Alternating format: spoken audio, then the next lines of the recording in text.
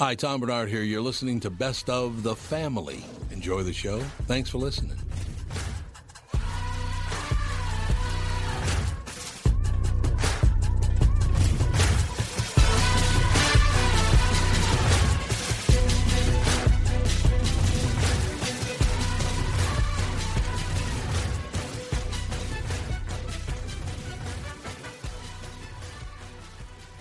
Michael Bryant, Bradshaw and Bryant, what's the latest? We're just trying to represent people who've been injured through no fault of their own.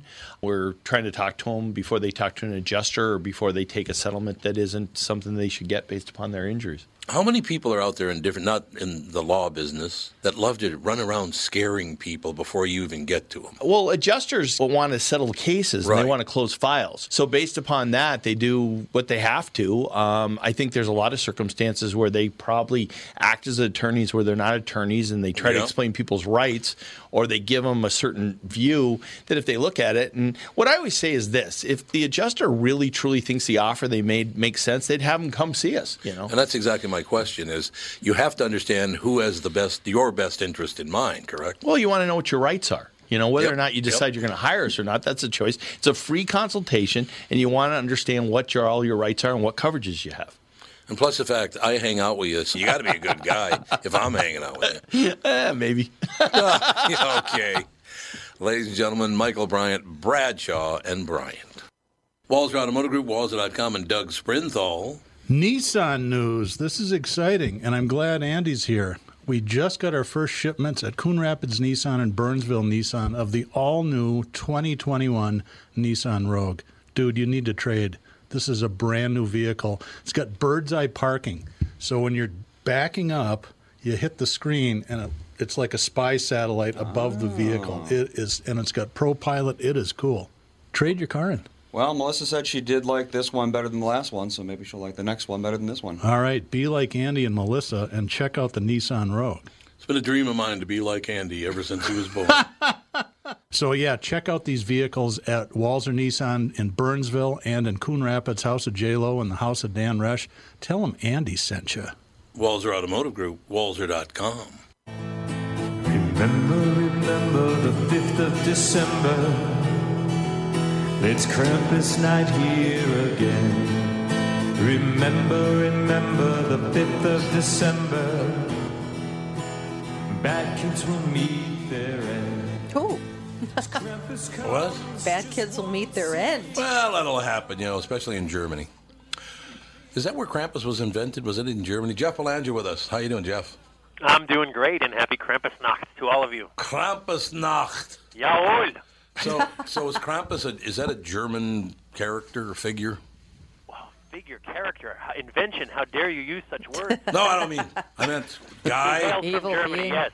Is he a German guy? Yes. That's a better way to put it. He does. He hails from Germany and Germanic folklore, for sure. Yeah, because they don't use he's spread throughout the world, really, at this point. And I will tell you something, Jeff. My mother was 100% German, and those Germans are just never known to punish children. You sure she was German? Yeah, she was German, all right. Yeah, no, I think if you look at the old Brothers Grimm tales, I mean the originals. If you think of Cinderella, you think of what Disney showed you. The original Grimm tales are brutal. For example, the original Cinderella story, where the stepsisters are trying to shoot their feet into the glass slipper in the Disney version. In the Grimm version, one of them cuts her toes off and fills it with blood. Yeah. To get in there. Yeah, they're very brutal. This was the original, and we kind of whitewashed that over the years. And then at the end, doesn't Cinderella turn into like a pumpkin? She or something to that effect. Her carriage turned into the pumpkin. Oh, something bad happens to her at the end, doesn't it? Yeah, she turns back into just a common girl without the fancy clothes and everything else. So she just didn't get the prince is all. Yeah. Those original stories. I think back in the 1800s, these stories, these folklore and legends, they were very brutal. They were very black and white, and that was the world that they lived in. Yeah. And over time, we've really toned that down. But the good news is these legends, which I believe are living, breathing things in and of themselves, they can come back. And they are coming back. Krampus is an example of that. I mean, a Hollywood movie was released nationwide a couple of years ago, That alone tells you that he's popular enough that he's making a comeback. There are now Krampus action figures. Popco Really? just came There out with are? a new one of those, those little fun pop characters. They've got a Krampus figure that just came out from that. I didn't know that either. But I love the whole Krampus storyline because to me it's like you find out he's actually buddies with Santa Claus. He sends Krampus out as kind of his mob enforcer, so that by the time Santa hits the ground running, he doesn't have to worry who's good and bad. Krampus has cleared the way. Oh, nice. It's the original good cop, bad cop. It really is. And Krampus just looks like he's a little bit like a satyr, half goat. Yeah, he's covered in fur. He's got hooves for feet. He's got horns. He's got a long red forked tongue. The chains rattle as he approaches, and he stuffs kids into either a burlap sack or a basket. And there were dozens and dozens of different postcard designs that came out between the 1860s and the 1900s. This was like sending Christmas cards back then. It's the reminder of the consequence of the season. You know, you just, until you got to the part about the kids, you were describing me. Well, Big and hairy and cloven foot. Big and hairy and cloven hoof. Got the 7-foot tongue, the whole deal. It's, you know what, I'm big into horror films. I like horror. I don't like slasher films, like just, stab them up and slit throats and all. That's not what I'm talking about. I like, kind of jump out scary things.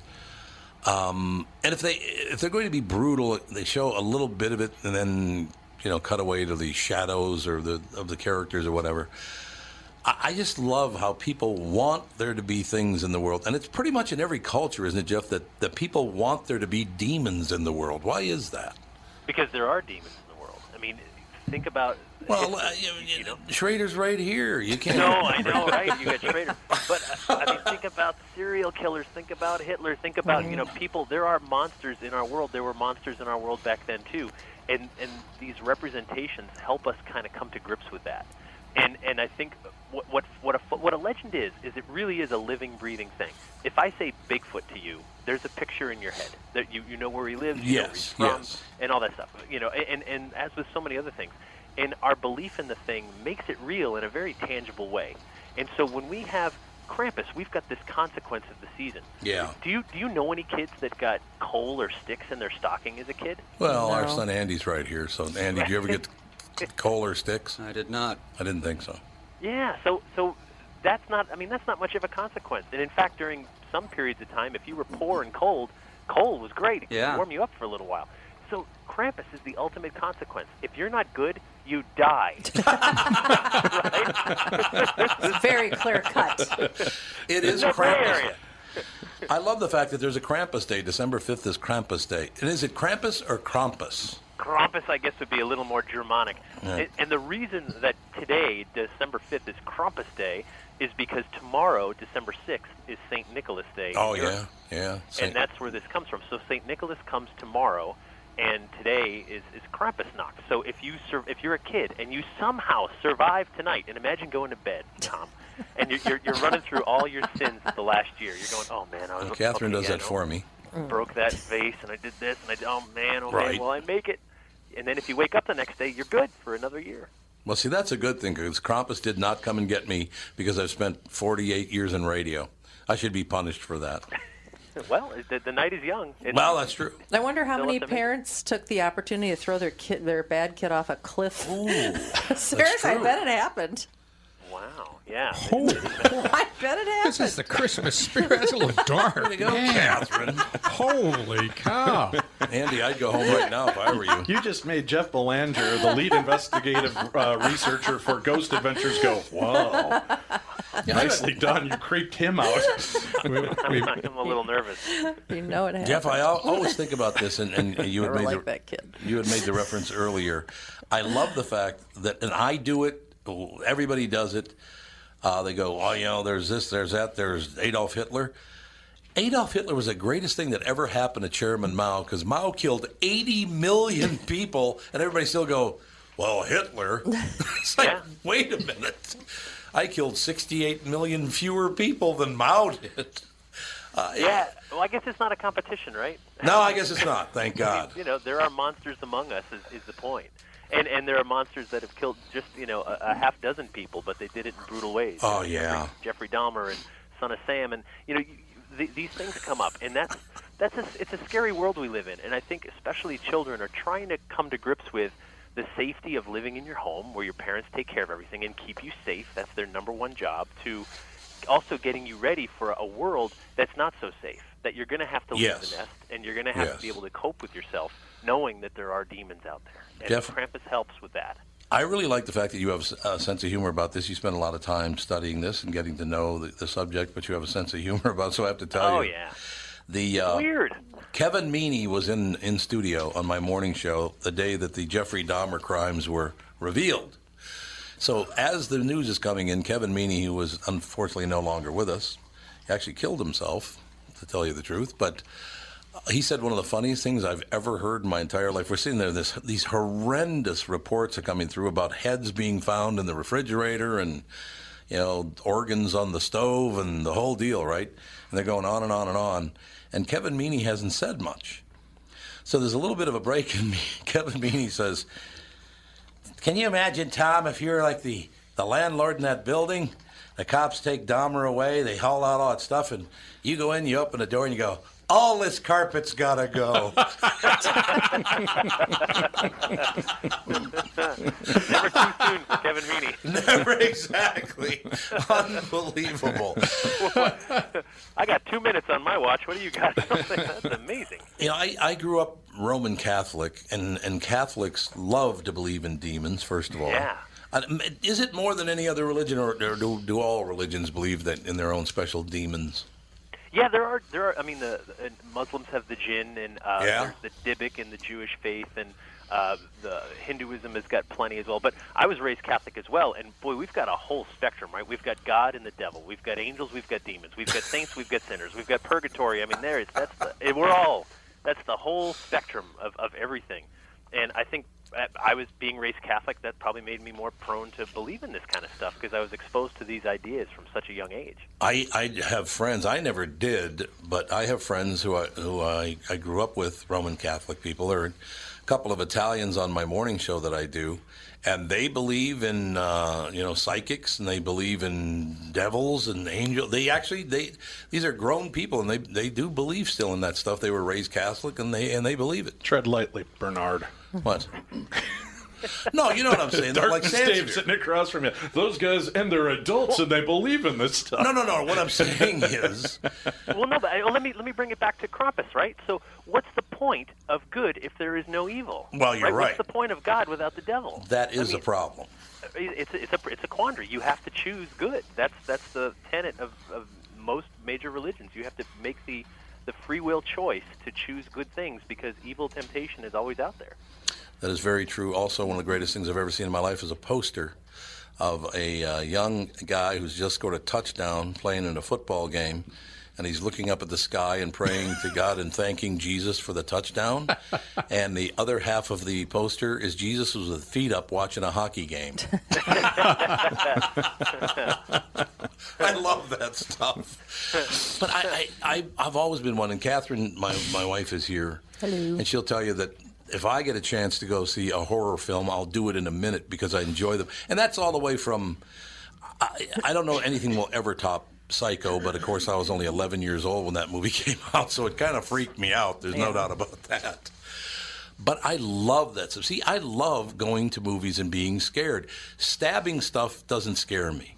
Sure. Well, didn't they, with the Krampus thing, though, too, I mean, what's kind of a fascinating aspect, didn't they actually kind of outlaw Krampus, Jeff, for a long time, where you just, because it became such a powerful fear place that they stopped talking about it and giving it any power for a number of years?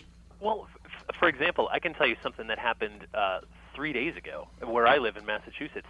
There was a Krampus festival planned for this weekend, and the church got it shut down because this is the Christmas devil. And I so badly wanted to sit down and talk with the priest, pastor, Monsignor, whoever it was that did this, to say, Krampus is actually on your side. You don't quite get this, but like he's the consequence. Like I think you should be more against Santa Claus than Krampus if I had to pick one. But I'm not in charge of religions, probably for a really good reason. But Jeff, leave the abuse of children to the religious leaders, not some demonic force. Right, but you know what I'm saying? I think if you look at Krampus, he looks like a Satan figure, and yes. I get that that's scary, and that's the point. But if you look at his story, that's the angel of death, that legend. The angel of death is not evil. The angel of death just is doing a job that is really a bad job and a job no one wants. But that doesn't make it an evil character. Mm-hmm. And I think Krampus is the same way. Krampus is just the enforcer. He didn't commit the sins. He's just enforcing the punishment. I like the idea. I am Krampus. Yeah. I love the idea of Krampus. That's the enforcer. That's a good thing. You know, I tell you something, and I think Catherine knows this, and she's probably the only one in the room that knows this. But when I was very, very young, 10, 12 years old, somewhere in that area, I contemplated the devil for the very first time. I didn't really think much about it. I was like, oh, yeah, the devil. That's right. There's angels, and there's a devil, and there's Jesus, and there's all this other stuff. But I actually thought about it in depth for the first time, and it almost brought me to tears thinking that there could be a being, the devil. Is there any more lonely or sad or isolated being on earth than the devil? How sad is that? Well, I don't know. All my dead friends are probably with him.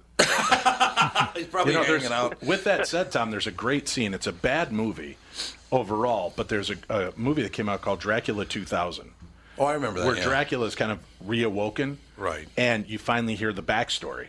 And spoiler alert, I'm going to tell you what it comes out to be. And they had a genius aspect for who Dracula really was. Mm-hmm. And they bring it back past Vlad the Impaler. It turns out he's Judas Iscariot. Oh, see? And the reason he hung himself at nightfall, so that's why he can never see the sun again. Yes. And silver is offensive to him because he traded the Christ for 13 pieces of silver. And he's got this deal. And at the end, he's...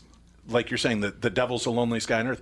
Judas is on the roof, Dracula, and he's yelling at God, and he goes, why am I being punished? It was foretold. I did my job. Yeah. And he's like just outraged at this whole thing. See this. That's like the best part of it. You're like, holy crap, that's really impressive. See, that they thought that far out of who this character would be and why he does what he does. That's why I love it. That's why I love it so much. But it did. I thought, my God, it made me very sad to think that somebody was that isolated and that miserable.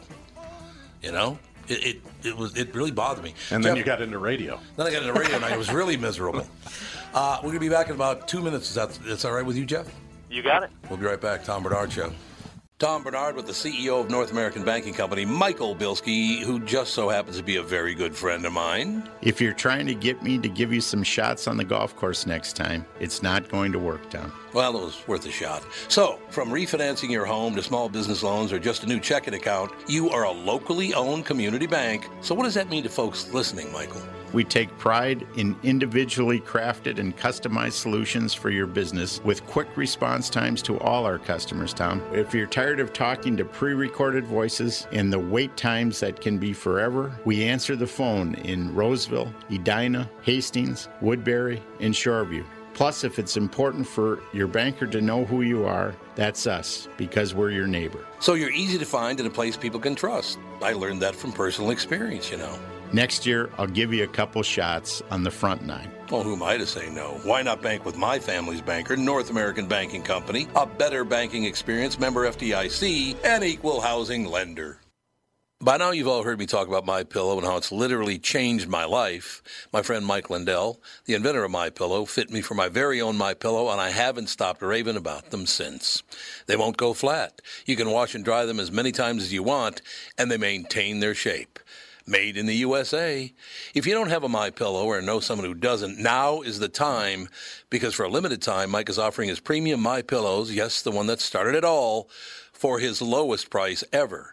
You can get a queen-size premium MyPillow for $29.98, regularly $69.98. That's a $40 savings.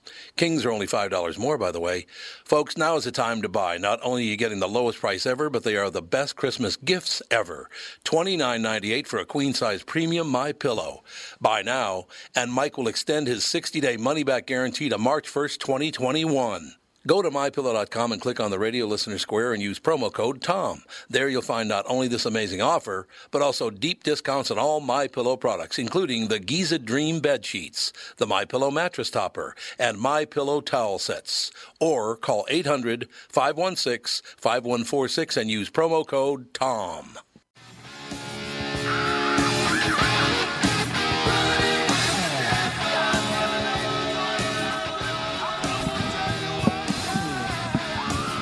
Running with the Devil.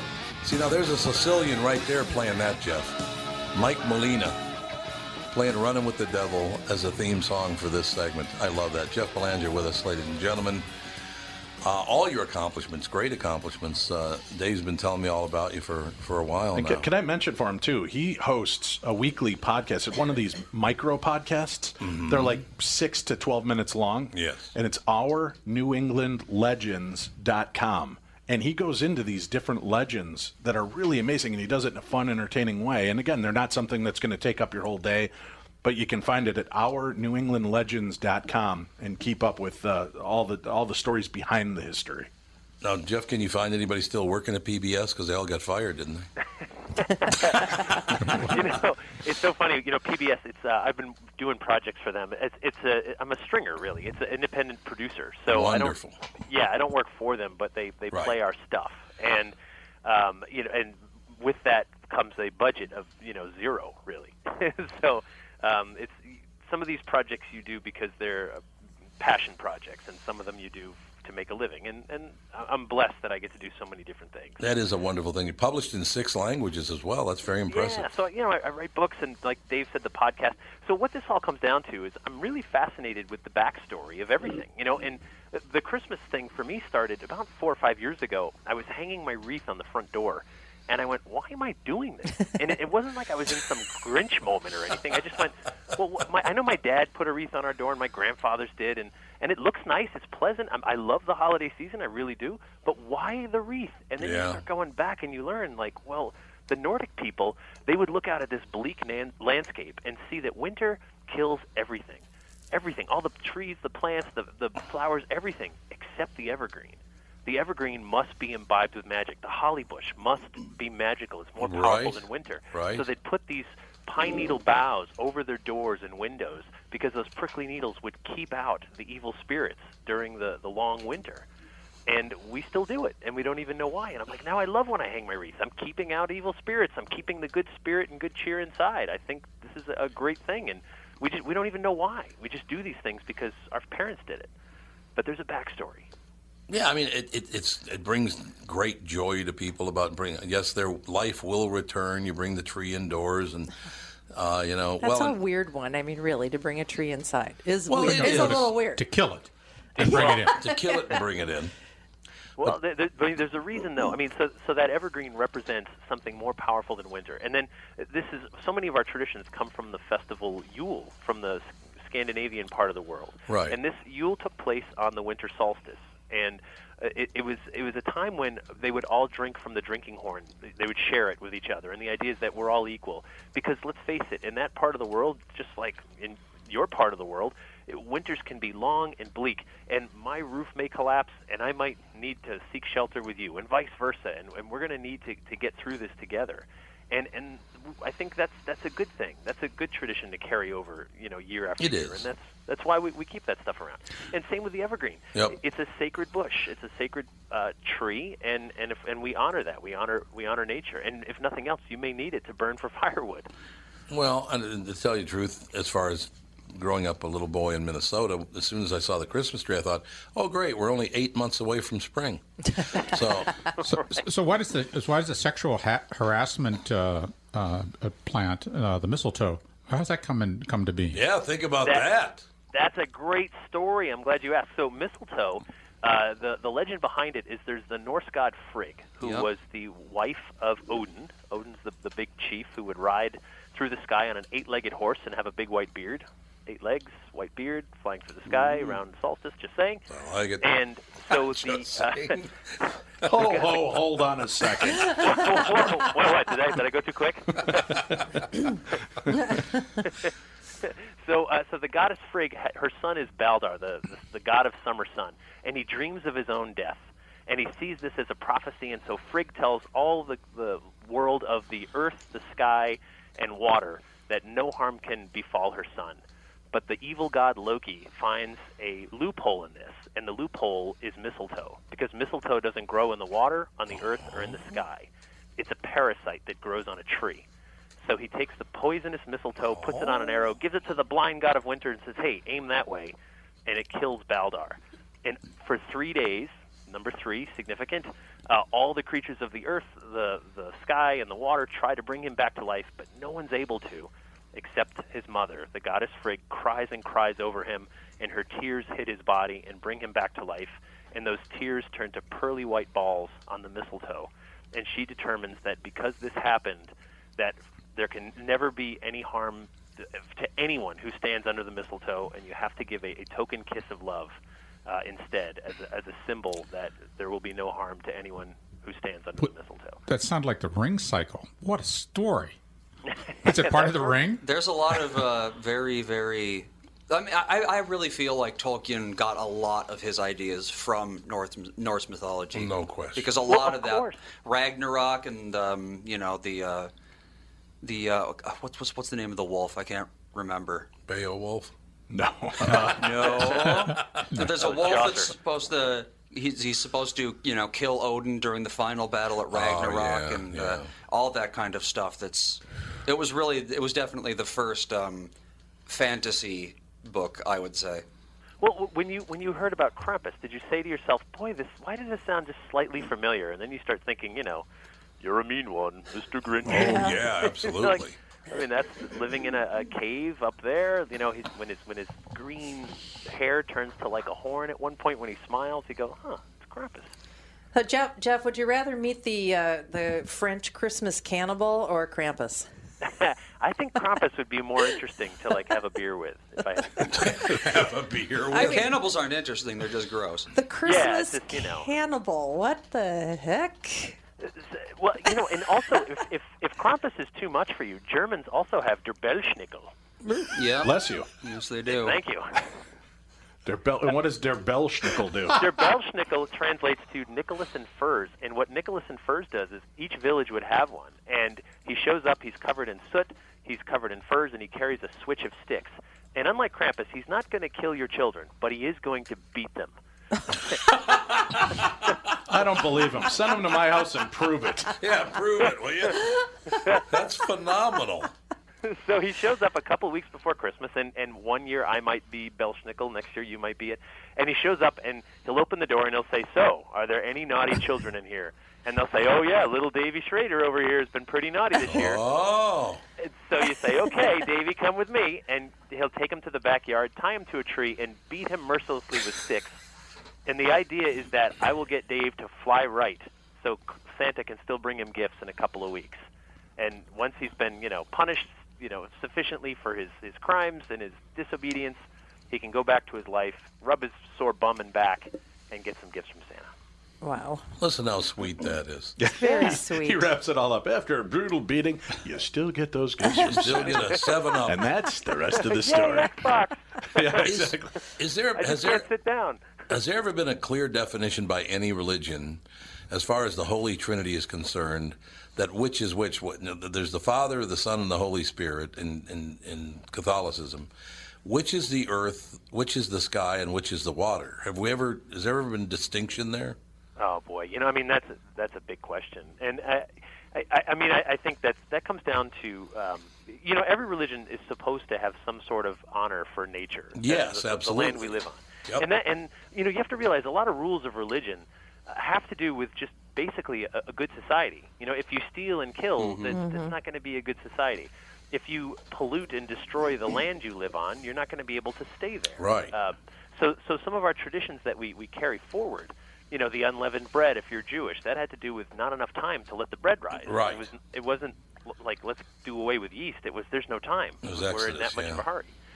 So I think a lot of these traditions, it's sad because it's so long ago now that it's easy for us to just kind of reason it away. You know, well, we don't have to worry about the earth and the sky and the water anymore. We don't have to worry about ghosts anymore. We've explained all this stuff. Well, I don't think we have, and I think that's the reason that some of these legends just don't quite go away. You know, I actually had a Native American guest on our show last week, and we were talking about the Native American perspective on the supernatural, and he started talking about theology and religion. Yeah. And I said, well, how do you rectify religion with Native American culture? And he goes, they go hand in hand. And he goes, in your Bible, how does God create man and woman? From the earth. God the Father, Earth the Mother. Earth the Mother. Yeah, And Earth that is Mother. Yeah, and he mother. starts explaining this, and that they've been sympatical through all time and space. It's really interesting, and he kind of lines up some of these points of how what the Native American culture believes in is just another version of Christianity. It is, absolutely it is. And that's why I find it funny, and I'm not going to go over the top with religion here, but I do find it funny that right now Christianity is being beaten to a pulp, and I don't know why that is. What did Christianity now do that, you don't even bring that up? All other religions are honored, and it's not just because I was raised Catholic, because I'm not a very religious guy, Jeff. And I don't, matter of fact, I'm not religious at all, if you want to know the truth. But I really notice that Christianity right now is like this evil religion to kind of like the far left of the country. I don't know why that is. I disagree. I think that, number one, if you want to look at just pure market share, there are more Christians in the world than anyone else. You mean in the United States? No, in the world. There are more Christians in the world than Muslims? All right, hold on, I'm Googling. If you look at South America is almost all Christian. Yeah, it is. It is. Mexico. Yeah, 2.2 billion is 31%, and when you add up all the others, that's still more than. You're right. Yeah, that's the largest market share. So said the radio guy. I like that. So when you're Coke, man, Pepsi's gunning for you. That's what it is. That's part of it. So you're right. I think, and one of the fundamental problems, if you were going to be religious, I think about, when Jehovah's Witnesses come to my door, I actually I engage. I think this is an interesting opportunity. So I open the door and I say, look, stop whatever you're saying. You're selling something, and I might buy. And here's why I might buy. I want to know why your faith works for you, and I don't want you to use anyone else's words but your own. And often they'll say, well, in Matthew chapter 6, verse 3, I go, whoa, that's someone else's words. Right. That's the word of God. No, but that's still someone else. Tell me why it works for you, and you just get this blank look. And I thought about how, man, Jehovah's Witnesses must be a tight group, because how many doors are slammed in your face? How many people swear at you, tell you off? And you usually do this in pairs for safety or trios. And they must just go back and be like the most tight-knit group ever, because they've been through some stuff. And every religion has to sell that they're so oppressed, because it helps the flock. It helps keep you unified and solidified. And if you're not oppressed, you better find some. It's no good being on top, right? You need to be the underdog. And I think that's why some people look for us to be, Christians to be oppressed, when in fact I don't see it. I've been a Catholic my whole life. I don't feel it. I live in New England. My God, everyone around here is Catholic. No one's oppressed me, and I've traveled around the world. You live in Massachusetts? Even in Massachusetts. No. I said, do you live in Massachusetts? Oh, yeah, I do live in Massachusetts. I mean, who's going to mess with a guy from Massachusetts? They're all Catholic. I mean, if there's one place that I would move, it would be to Massachusetts. Well, come on down. We got room. Oh, I tell you what, I love Bostonians. I love Massachusetts. It's just, Jeff, I love. Do you live in Boston? I live just south of Boston. Okay. I don't want to say where, because we have a football team in our town. Yeah, I've never heard of them before. No, they do all right. Never heard of them. Yeah. What I love about Boston is townies and southies, you're Irish, but you're the wrong kind of Irish. Yeah, that's right. I love that. Yeah. And also, the north side of Boston is the safest neighborhood in the country. Yeah, so there's so much history here, between Plymouth and Native American history and so much stuff. And what I love about this part of the country, too, is that our old buildings are preserved. I mean, I could take you to towns where if we walk down Main Street, if you take away the traffic lights and the street lights, that's what it looked like 200 years ago. That house was there, and it was still red, and that town hall looked just like it does now. Yep. And so on. And so you really do get a sense of connecting with some roots that run pretty deep in this part of the world. And I think that's wonderful. If we lose our history, if we forget our history, we're really doomed to repeat it. And I think that's a risk for anyone living anywhere. And so that's why I embrace these legends, because in some ways that's the story coming back to the present. I love the fact that Sicilians and Italians now in North Boston tell their children if they don't behave, Whitey Bulger's coming back. That's right. I still don't understand why Italians let him into North Boston. I'll never understand it. It's Boston's a unique place, and yes, you have to kind of go there to figure it out. It's like a big bowl of chowder, and different ingredients make different results. Jeff, we got to have you on more often. You're a terrific guest. Dave said you would be, and I called him a liar. But now I find out he was telling the truth. Thank you guys for having me. I appreciate it. And I hope you survive tonight. Krampusnacht. Good luck. Krampusnacht, good night, and Merry Christmas to you, sir. Thank you. Jeff Belanger, what an interesting guy. Yeah. We'll be back. We'll talk about this right after this Tom Bernard Show. Tom here for Sabre Plumbing, Heating, and Air Conditioning. Right now, Sabre and Bryant are teaming up to offer 0% financing for 36 months when you buy a new Bryant furnace. This is the perfect time to replace your old furnace with a new trouble-free, energy-efficient furnace from Sabre. And when you buy Bryant equipment, you're getting one of the most trusted names in the industry. This 0% offer is available for a limited time. Call Sabre Plumbing, Heating, and Air Conditioning to find out more, and please tell them that Tom sent you. Sabre and Bryant, whatever it takes. Northern Metal Fab, right off the interstate in Baldwin, Wisconsin, is a custom job shop specializing in large-scale projects. Northern Metal Fab is now hiring for all positions, including welders, painters, and inspectors, to provide quality craftsmanship to their customers. Northern Metal Fab is growing, and their growth is your opportunity. Northern Metal Fab offers competitive pay, excellent benefits, and more. Apply online today at nmfinc.com. That's nmfinc.com. Northern Metal Fab is the equal opportunity employer. No, I learned a long time ago. Like I think it's whatever you're into. But I don't know. I'm not into that religious stuff. Where and this is why I actually walked away from my religion. I had to be honest with myself. One, I didn't like going to church every week. I just didn't. Part of it was I'm lazy. I don't like getting up on Sundays. And the other part was I already heard all the stories. Okay, heard it 3-4 times. The dude hasn't come back yet. We're just sort of mulching over the same shit here. I got it. Right? And then the other aspect was, I actually I had to be honest with myself. I felt my religion made sense and everybody else's sounded stupid. There you go. There it is. Bill Burr. He had some great insights on that bit. Man. Oh, there's no doubt about it. Yeah, when he goes after Scientology. Your religion sucks. Hey, that's how it was in my neighborhood, though. Honest to God, you go up and down the street. I suppose everybody's neighborhood back in those days. His comment about Scientology is, he says, that happened when my dad was alive. My dad said it didn't happen. It didn't happen. Never happened. No, I mean, literally, and when I grew up, there was a Catholic neighborhood, which was separate from the black neighborhood, which was separate from the Jewish neighborhood. I mean, there were very big cultural differences. Sure. And everybody, and there still are, absolutely, but everybody thought everybody else's religion sucked. They still do. Yeah, and they still do. That's exactly right. That's what I get a kick out of. I know you like the Marx Brothers as well. Oh, I love the Marx. And I read the Chico's book, right?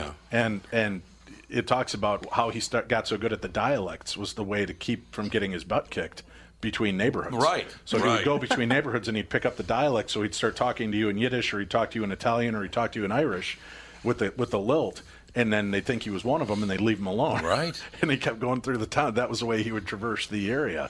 Makes total sense. Yeah, so it's funny that was his little saving grace, right? I'll just mimic whoever I'm around and I can't get in any trouble. I think pretty much everybody does that if they have the ability to do it. Right. That's why accents exist, really. Yeah, absolutely. They signal that you're from the same tribe. Yeah, it's true. I mean, I speak more Yiddish than any Jew in Minnesota. I do. I mean, I learned to speak Yiddish when I was very, very young just by listening. I didn't study it. Nothing like that. I just listened to what they were saying. And, of course, the Jews all call the Catholics shickers, which are drinkers or drunks. So that's really nice. Oh, you going over to that Shicker event? Another Shicker event over there? Event. So, you're going to go get drunk with all the other Catholics? Very astute people. But But those neighborhoods. That's true. But those neighborhoods still persist. Still persist. Sure. Yeah, they do. Yeah, they do. In Los Angeles, in particular, they still persist. And really in Los Angeles? Oh, on Highland, it's all conservative Jews.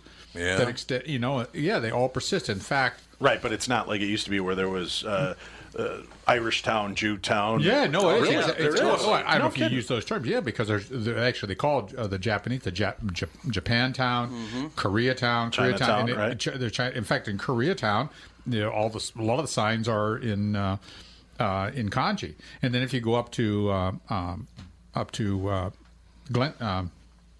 Glendale, all the signs are in Cyrillic because it's Armenian. They have these huge, intense enclaves all over. That's amazing. Still to this day, and the Russian Jews live up on Sunset near Hollywood. That's where the Jewish community is there. I mean, so it's so there's even subsects that have their own little community because you want to be around the people that believe like you, look like you, talk like you, because you have a common thread. Sure, and it's not celebrate that you the hate same other things. people; you just have a common thread. Yeah, well, that's exactly it. East LA has all the huge Mexican population. People are speaking Spanish. You get the food there. Everything's there. Still early on, right? But just the stories of how we got here and where we're going and what happens after we die. Everybody else's religion sounded stupid, Like I live out in Los Angeles. There's a bunch of Scientologists out there. And the first time I heard the story of Scientology, I was like, that is the dumbest shit I have ever heard in my life. Like, your guy's name is Ron? Ron. And he wasn't alive thousands of years ago, so you can hide a lot of it in the mystery. This guy was alive like 45, 50 years ago. He had a driver's license, social security number. There's like footage of him stubbing his toe. Motherfucker. Bill Burr is very funny. Have you ever, with as popular as Mm-hmm. Leah Remini's show is, have you ever talked to her sister about the Scientology she's movement? the one in town here? Yeah, Nicole. Yeah, Nicole's great. Have you ever had her on to speak specifically about the Scientology Not issue? about Scientology, You should have her on because she's got a pretty unique perspective that's, she's very much like her sister and supports the sister, but the mom and the sister, they all left that religion. Yes. Yeah, they did. And it's pretty I don't know. Last time we weird. had her on, she was in with Bob. Oh, They were God, doing those that- two. Yeah. You don't want Bob in with anybody. No. It's not a good idea. Well, last week he was in here. He almost looked like he wanted to kill somebody. Oh, God. Oh, he was loaded for bear. He was loaded for bear last the eye tie was coming out in him, I'll tell you that. Saying he wanted to kill somebody. I got the phone call. Dave, so I'm doing my show, and Bob Sansevier shows up. I wasn't expecting Bob Sansevier today, No. Dave. I would Neither imagine were not. we. Neither were we, Yeah, actually. he just kind of walked in. Yeah. Yep. Hey, do we- He came No, I'm saying you. flying in. It was that call. You're like, No, that I was an know. interesting I day. know, that wasn't really interesting. That was interesting. Do we have all of Jeff Belanger's song? Did he send us the whole song? Yeah. Because I do want to play it at the end of the segment. How long is it? I think it's like 3.5 minutes. three? So I can. It's Krampus Day. We got to play the Krampus Day song. Can we play it? The whole thing? Well, he sent it to us. There's nothing naughty in it. I doubt. No, I it's, mean, I doubt YouTube has we won't that get on flagged? its. Yeah. Okay. That's more unless it's like registered with Sony or something. No, he but- gave it to us to play today specifically. Oh, okay. He All said right. we can. Well, but I mean, he didn't publish it via Sony or anything, No. did he? Yeah, then it's fine. Because they get all whipped up about that. Yeah, man. they sure do. They get all Yes. carried away about that. Well, that thing, you can thank for that is The kids in their rock and roll music. Puddinghead, or what's his name? Puddinghead. What the hell's his name? Buckethead. P. Diddy. There you go. Yeah, Puddinghead is a better name for him. Puddinghead's a better name for him. I mean, he ripped off so many people to build his Sure career. did. That's why we have all these laws now. Well, is it just him? There was a Well, lot of he- there was a lot of there the were a rap lot of- industry did that. Oh yeah. It was funny. I remember in the '80s when Run DMC started hitting, and they were doing the samples. They were kind of one of the first ones I heard sampling. sample, yeah. And they sampled the Monkees, "Mary Mary." And my buddy, I call him up and I'm like, he's writing a book on the Monkees. I go, did you hear there's a rap song called Mary Mary that samples the Monkees? It's unbelievable. And he goes, what? And he knew Mike Nesmith. And he calls Mike Nesmith, and Mike Nesmith goes, well, I'll be talking to my accountant. Yes, I will be. And he made a big chunk of bank off of that at first they didn't even think about it. They thought they were kind of back in that day, from my understanding, the rap artists thought, we're doing you a favor. We're making you relevant again. Yeah, that's which what they thought, did for not Air Supply. Aerosmith. With Aerosmith, right? Aerosmith, they did. Yeah, that Run reignited their career. Well, hey, everyone loves Smoke on the Water, right? That's from what, 1927 or something? I don't think it's that early. It's certainly before Deep Purple, though. That was Astrid Gilberto. What's Astrid Gilberto? Yes. Is it called Smoke on the Water? No. Girl from Ipanema Part 2. Well, it's called Maria Quiet. Quiet. I don't know how you pronounce it. Maria Quiet? Something Brazilian. Well, that's how it's spelled, is Maria Quiet. And she was born in 1940, so this would have been in the 60s. In the 60s? So, yeah, Deep Purple definitely. Smoke on the Water was in the 60s. Yeah, so they heard that and were like, well, let's just do that. How about? Isn't it amazing to you how long a song will go? Like, what's the ZZ Top song that, I guess it was Muddy Waters they ripped off? How. That song. LaGrange? Yeah, LaGrange. They did that, and then it was like 30 years later, and all of a sudden they're like, hey, that's our song. Hey, wait a minute.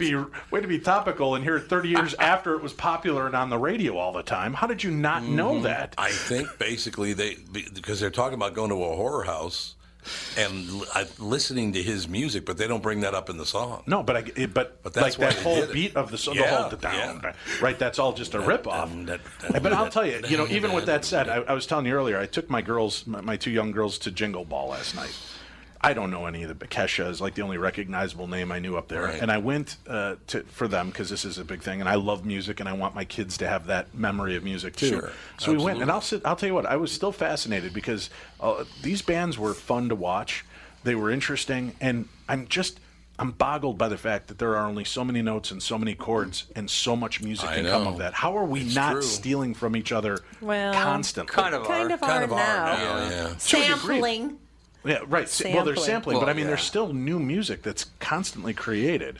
And some of it's going to dabble and bump into each other, I understand, but it just still feels... See, now where I think there's a dangerous line is the Blurred Lines song. That they were able to sue because it was in the vein of... Yeah, I don't know if it was close enough to if it was close enough to justify that lawsuit, then a lot of music is close enough. Well, they lost. Yeah, that's the thing. They lost that deal. That sets a very dangerous precedent, I think. And who was it that they said they were stealing from? Marvin Gaye. Marvin Gaye, right. To say that it was in the style of Marvin Gaye. Well, since when is that a crime? I mean, there's different stuff. Marvin Gaye doesn't own a style of music. Pretty much everybody in the mid-'60s wrote in the style of the Beatles. Yeah, really. Yeah. Or in the style of Dylan. Or in the style of Dylan, right. Exactly. And then you've got the entire rock movement, which was just stealing from the black culture. Yeah, absolutely. Which is funny. One of my favorite songs, just a guilty, stupid pleasure song, was Tainted Love. Love that song. Right? But did you know that was an old 1960s girls song? No. Yeah. Andy, look it up on YouTube. The original, it's like the Chiffons or something like that. Yeah, Soft Cell or just a cover. They just covered it. Yeah, and then that's why when they rolled over the extended version, they start doing The Four Preps, recorded by Gloria Jones in 1964. Yeah, can you play that at all, or is that... Can I? Let's see here. It's pretty cool, but I was like, wow, I had no clue that was an original tune. But you bring up that thing of why it took 30 years for them to decide that, they copied our song. I know. It's just like the Chucker when he talks about what happens when the Grateful Dead fans finally sober up. What's that terrible music? What does a Grateful Dead fan say when he runs out of pot? What's that horrible music? He was just sobered up. They ran out of pot. Wait, they stole our song. All right, let's see how this. Let's see if it opens familiar enough. Yeah. That's it. There you go. Yeah. It's great. It is the same song. It is beautiful. Yeah, it's the same exact song. Get away. Yeah. Oh, that's a flat-out ripoff. Well, it's not a ripoff. They were They covering just it. redid Oh, they did? it. They Yeah. were just doing a cover. Oh, but like you listen to that, and how many I have songs? no And idea. if I had a Google list, I'll try to find it and send it to Andy for another show. But I've got a list of songs that were originally done by somebody else, but it became ragingly popular, and you never knew there was another version of it. No, I'm sure there's a lot of that. Mad World was made famous by that guy, piano guy. Piano guy. Billy Joel? No. Liberace? Gary Jules. Oh. Gary Jules is the version everyone knows, but it was originally by Tears for Fears. Thank but God, no one knows that. I thought you said Harry Jules. I thought, oh God. That's what I said. What's Bang Your Head? What? Bang Your Head. Right. What is that band? Quiet Riot. Yeah, there you is go. basically 10 years later redoing Slade's song. Yeah, that's right. And Slade was a pretty popular band. I like Slade. And they're a great band, but they never got to the popularity level. But if you listen to Come On Feel the Noise by Slade and then listen to Quiet Riot, they're almost indistinguishable. Yeah. And you're like, wow, I didn't even realize this was a cover version, let alone it was a cover version of another famous band. Yeah. So I love that aspect of music. And I understand sometimes you're going to just have to do covers. But I wonder what, is there still songwriting unions that are songwriters still very prevalent? I know they're nowhere like they were in the 50s and 60s. No, probably really. not. Most bands are important, but there's got to be somebody writing music for these boy bands and girl bands and all that They stuff. don't write their own. I know that much. Andy, can you figure out, sharps and flats and all that stuff included, there are only so many notes. How many different combination of notes can there possibly be? Well, if you're talking about literally just random, horrible sounding combinations of notes, there's billions and billions. No, we're not talking about rap music, Andy. That's right. Sorry. We've moved on. Oh, I agree with Send your hate mail right to Ralph W. Basham. Ralph W. Basham. Except for California Love, because that's a song about being proud of your neighborhood, which I like that song. The rest of the garbage about how wonderful I am and I'm the greatest and we should have sex. It's like, ugh. I know. It's obnoxious. It's all you got. Well, music is all mathematics, and mathematics is infinite. So that's the reason why you can have such a great diversity of sounds and music and tones. Right, but for songwriters to just, it's like watching Amadeus, right? And you watch that movie, and they're telling you how his mind worked, and he just heard things together. That's astounding. It is great stuff. That is great and stuff. that you could just hear this, and no, this needs a violin, or this needs this. Oh, yeah.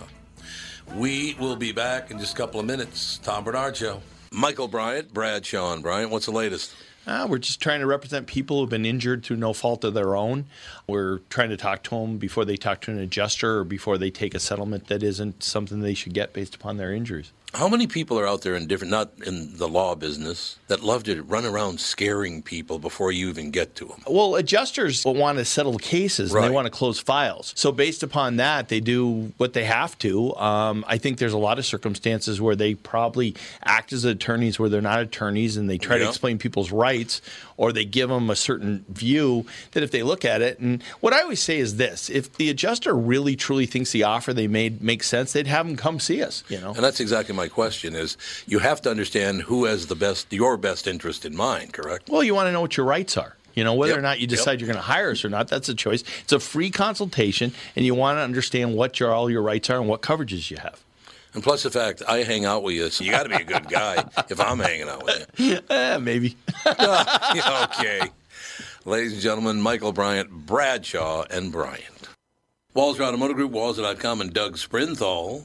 Nissan news. This is exciting, and I'm glad Andy's here. We just got our first shipments at Coon Rapids Nissan and Burnsville Nissan of the all-new 2021 Nissan Rogue. Dude, you need to trade. This is a brand-new vehicle. It's got bird's-eye parking. So when you're backing up, you hit the screen, and it's like a spy satellite above the vehicle. It is, and it's got ProPilot. It is cool. Trade your car in. Well, Melissa said she did like this one better than the last one, so maybe she'll like the next one better than this one. All right, be like Andy and Melissa and check out the Nissan Rogue. It's been a dream of mine to be like Andy ever since he was born. So, check out these vehicles at Walser Nissan in Burnsville and in Coon Rapids, House of J-Lo and the House of Dan Resch. Tell them Andy sent you. Walser Automotive Group, Walser.com. Knock, knock, knocking on heaven's door. Welcome back. This is the Tom Bernard Show. Knock, knock, knocking on heaven's door. This song is forever ruined for me, Mike, by GNR? Yeah, that's the only way I can hear it now in my head, no matter who sings it. Because didn't Clapton do a pretty good version of this too? Yep. I just hear Axel Merman singing it. All right, this top story today from KLFY, Channel 10.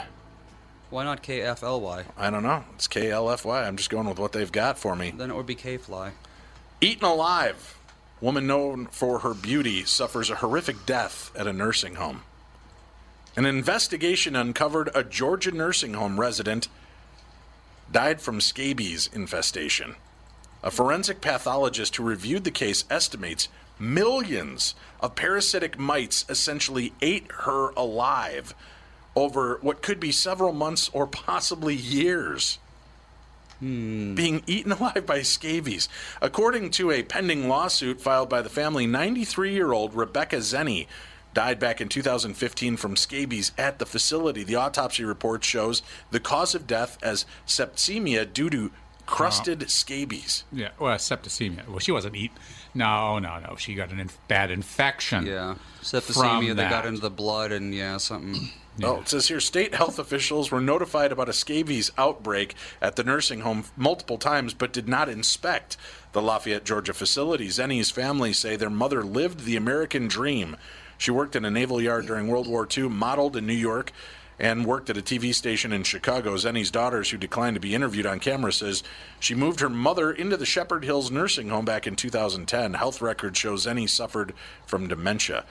Mike Perito and Stephen Chance are attorneys representing Zenny's family in a lawsuit against Pruitt Health, which operates Shepherd Hills nursing home where Zenny died.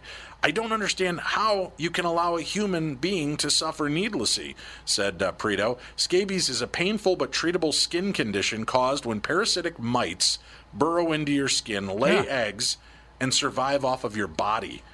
Pictures of Zenny before her death show flaking skin, and her hands have been blackened. Chance claims staff were told not to touch Zenny's hands. There was a conversation at the nursing home with a healthcare provider about being careful about touching Mrs. Zenny's hands for fear that it might fall off her body. This is before.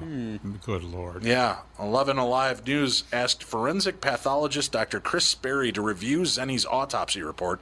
He's the former chief medical examiner at the Georgia Bureau of Investigation. Sperry said he's personally conducted more than 6,000 autopsies and supervised more than 80,000 others. This is one of the most horrendous things I've ever seen in my career as a forensic pathologist, said Sperry about Zenny's autopsy report. Sperry estimates hundreds of millions of mites were living inside Zenny at the time of her death. He doesn't think it's an exaggeration to assume she was essentially eaten alive and that she likely died a painful death. Having seen what I've seen with Mrs. Zenny, I think it's frankly a good characterization, said Sperry. I would seriously consider calling this a homicide by neglect. A local television station called and emailed Pruitt Heath's chairman, communications director, and an attorney representing the company numerous times for a response. Not one person responded. What a surprise there, huh? Eaten alive by scabies. Oh, and it's just like crazy because that whole process of them burrowing into your skin, all the inflammatory reaction. So you're always miserable all over. Oh, man. Can you believe it? That? Sounds like she was so out of it that she might not have even known what was going on, though. Well, dementia just makes you kind of think different thoughts and random thoughts and patterns, right? But does that you still feel pain? So locked in your head, sort of. Yeah. Even though you don't know what's going on around you, I mean, you still are sensing. What a horrible thing. That might be it. That might be. Yeah. That might be it. The worst possible way. Over several months, maybe several years, just being eaten alive to the point her hands turned black and nobody would do anything. She lost circulation to her hands because of chronic infection, or who knows, or it could have been just that overinfestation just in her hands. Oh man! And we were talking before the show, Ralph. I need some Compazine or some Zofran. I'm getting all sick to my stomach. Want to just swallow rubbing alcohol to clear out the system? No, that's not a good idea. We were talking before the show, talking about parasites. Speaking of parasites, it's the time of year, right, for ticks. I'm not an outdoors guy, but I've been bitten by ticks. I've had the bullet mark, or what do they call the bullseye? Yeah. So I got bitten by a deer tick that was carrying Lyme disease. I was treated for it, but I watched this documentary called Under Our Skin, and now there's a sequel to it. I see that just came out in 2015. I have to check that out as well. But I'm blown away by this and just how destructive this Lyme disease really is and what it's attributed to. And people are realizing that people are now being categorized with chronic fatigue syndrome or what's that other disease we mentioned earlier? Fibromyalgia. Yeah, fibromyalgia. This could really just be bacterial infection from this tick bite. And they actually did a test. I think there were 10 brains that they did tests on of people that died of Alzheimer's and dementia. And in 8 or 9 of them, they found this virus from the ticks. Or the genetic marker of the infection. Right, that's the word. In that, and I've heard that as well. Yet, but you have to. That has to be corroborated by other evidence. I mean, that you can have a coincidental occurrence that way, and it could be that. Now, but 9 out of 10, that's a pretty high coincidence. That's right. But if they're all in Dentine's happy with 3 out of 4 dentists. Suppose they were all in areas where there was farming. Right. People were outside all the time, or they were all outdoorsmen. Yeah, maybe they all had that That's virus. right. They may the incidence in the general population may still be 90%, so it's not meaningless. Now, if the incidence in the general population is 5%, and 90% of the people have it, well, then there's a statistical significance. But it has to be, like I say, it has to be checked behind out for east other things. where the initial outbreak began, they said that it's, most people out there are carrying this and don't even have a clue. And they're saying that it now even may be transmittable by sexual contact. So it's a venereal disease? Well, it can be. By the transmission. Yeah, that's one of the deals that they're looking at. What was really disturbing to me about this is the way that the medical community was being treated when they released this documentary. I think it was back in 2009. Because what is it? Tetracycline, right? Is the antibiotic? Yeah. And it's a quick run, like a 7 to 10 day run. Well, if you discover a tick on you, and you remove the tick or whatever, if you only need a single dose of tetracycline. I believe it's a single dose. Last I was told, and so I have a bottle of tetracycline, and so if I see a tick, even if it's a wood tick on me, you take a single dose, boom, take the tick off, walk away. So, but as the infection goes on, then you have a longer treatment. Well, they've got these doctors that are featured in the documentary who are very proficient at helping these people that had long-term exposure to Lyme disease and people that might have been repeatedly bitten and continually infected. Yeah. And the treatment is so simple. I mean, what is tetracycline's got to be one of the cheapest of the antibiotics. Oh, it is. It's one of the not penicillin is the original, but tetracycline wasn't too far behind. They're being stripped of their license for treating this because the medical community does not accept that this is a real issue. Yeah, even though they've been able to prove in this documentary, and again, I understand documentaries can be slanted to provide the image they want to provide. But if you're looking at this case and you're looking at it with the dramatic change that these doctors were having, and they weren't harming anyone, it was a simple antibiotic which does not have much in the way of side effects, does it? It does. It does. And there are risks associated with antibiotics, whether it's skin rashes, whether it's photosensitivity. That's another problem with tetracycline. But the other thing, you can also get Clostridia difficile, sort of a horrible diarrhea, bleeding kind of problem because of an overgrowth of the bacteria in your colon. Yeah, so, they're not great for your GI tract. Yeah, and not good for your microbiome. So what they need to have done is they need to have a prospective double-blind study where they study as 2 groups of people, one that get the tetracycline, one that don't, and see what happens. Because suppose you have you're a physician and you have 20 patients, and you give them tetracycline, they get better. Okay, well that's fine, but they may have gotten better because they've gotten better on their own, or they got better because of a placebo effect of the drug. So you have to.